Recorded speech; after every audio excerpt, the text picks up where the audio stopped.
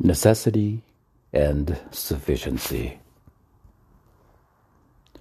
We often make the mistake of assuming that having some necessary conditions in place means that we have all of the sufficient conditions in place for our desired event or effect to occur. The gap between the two is the difference between becoming a published author and becoming J.K. Rowling. Certainly you have to know how to write well to become either, but it isn't sufficient to become Rowling. This is somewhat obvious to most. What's not obvious is that the gap between what is necessary to succeed and what is sufficient is often luck, chance, or some other factor beyond your direct control. Assume you wanted to make it into the Fortune 500. Capital is necessary, but not sufficient. Hard work is necessary, but not sufficient. Intelligence is necessary, but not sufficient.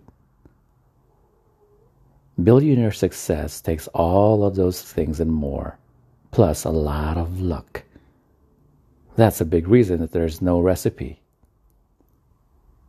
Winning a military battle is a great example of necessity and sufficiency.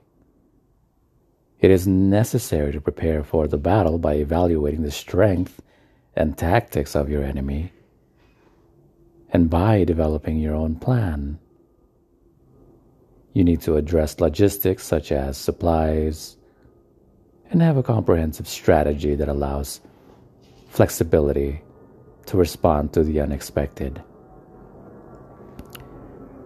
These things, however, are not enough to win the battle. Without them, you definitely won't be successful. But on their own, they are not sufficient for success. This concept is demonstrated in sport as well. To be successful at a professional level in any sport depends on some necessary conditions. You must be physically capable of meeting the demands of that sport and have the time and means to train. Meeting these conditions, however, is not sufficient to guarantee a successful outcome. Many hardworking, talented athletes are unable to break into the professional ranks. In mathematics, they call these sets. The set of conditions necessary to become successful is a part of the set that is sufficient to become successful. But the sufficient set itself is far larger than the necessary set. Without that distinction, it's too easy for us to be misled by the wrong stories. Second-order thinking. Barbara McClintock said, "Technology is fine, but the scientists and engineers only partially think through their problems. They solve certain aspects, but not the total, and as a consequence, it is slapping us back in the face very hard." Second-order thinking. Almost everyone can anticipate the immediate results of their actions. This type of first-order thinking is easy and safe, but it's also a way to ensure you get the same results that everyone else gets. Second-order thinking is thinking farther ahead and thinking holistically. It requires us to not only consider our actions and their immediate consequences, but the subsequent effects of those actions as well. Failing to consider the second and third order effects can unleash disaster. It's often easier to find examples of when second order thinking didn't happen, when people did not consider the effects of the effects, when they tried to do something good or even just benign, and instead brought calamity. we can safely assume the negative outcomes weren't factored into the original thinking. Very often, the second level of effects is not considered until it's too late. This concept is often referred to as the law of unintended consequences. For this very reason, we see examples of this throughout history.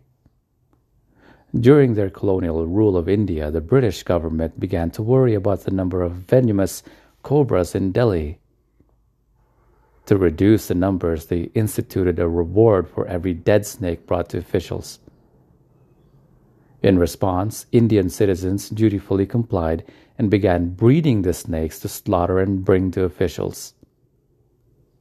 The snake problem was worse than when it started because the British officials didn't think at the second level.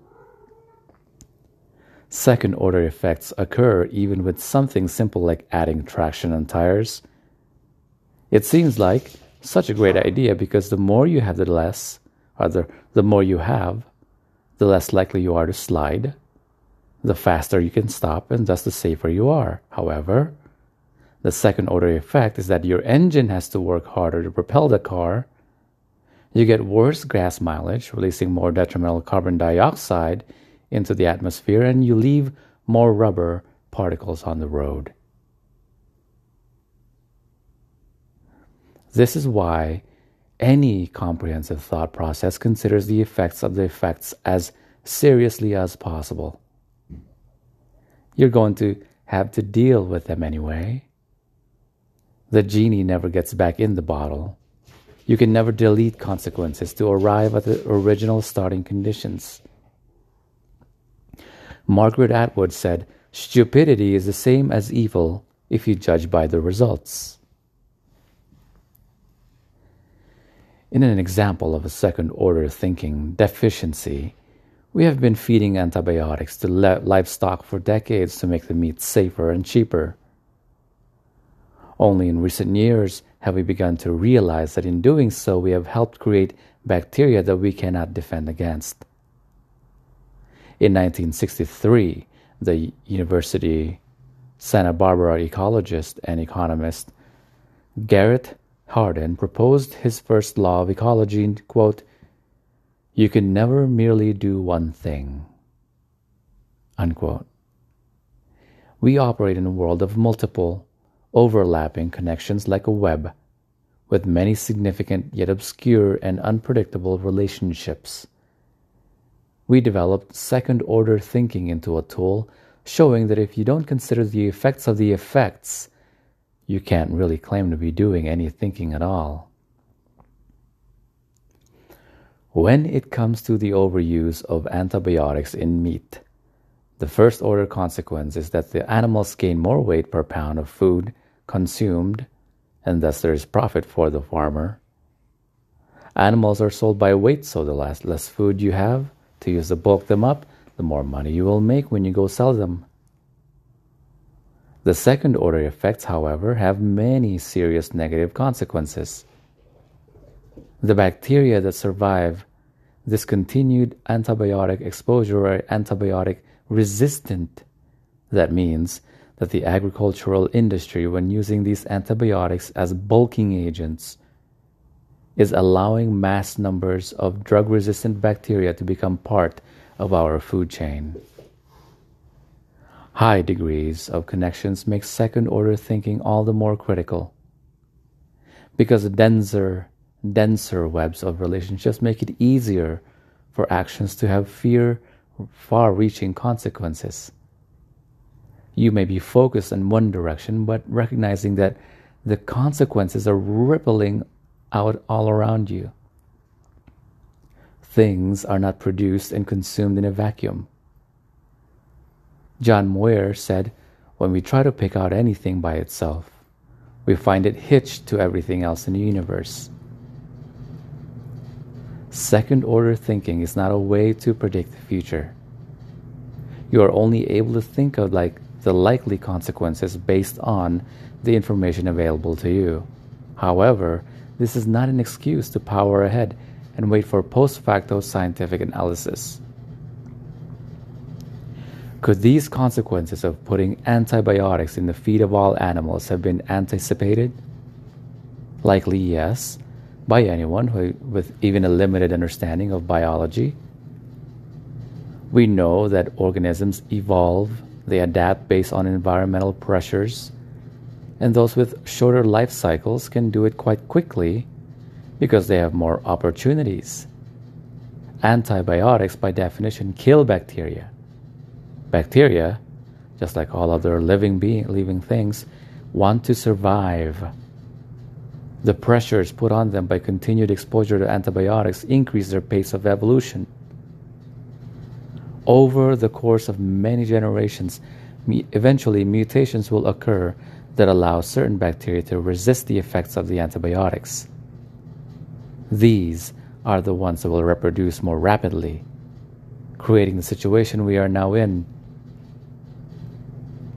Second-order thinking teaches us two important concepts that underlie the use of this model. If we are interested in understanding how the world really works, we must include second and subsequent effects. We must be as observant and honest as we can about the web of connections we are operating in. How often is short-term gain worth protracted long-term pain?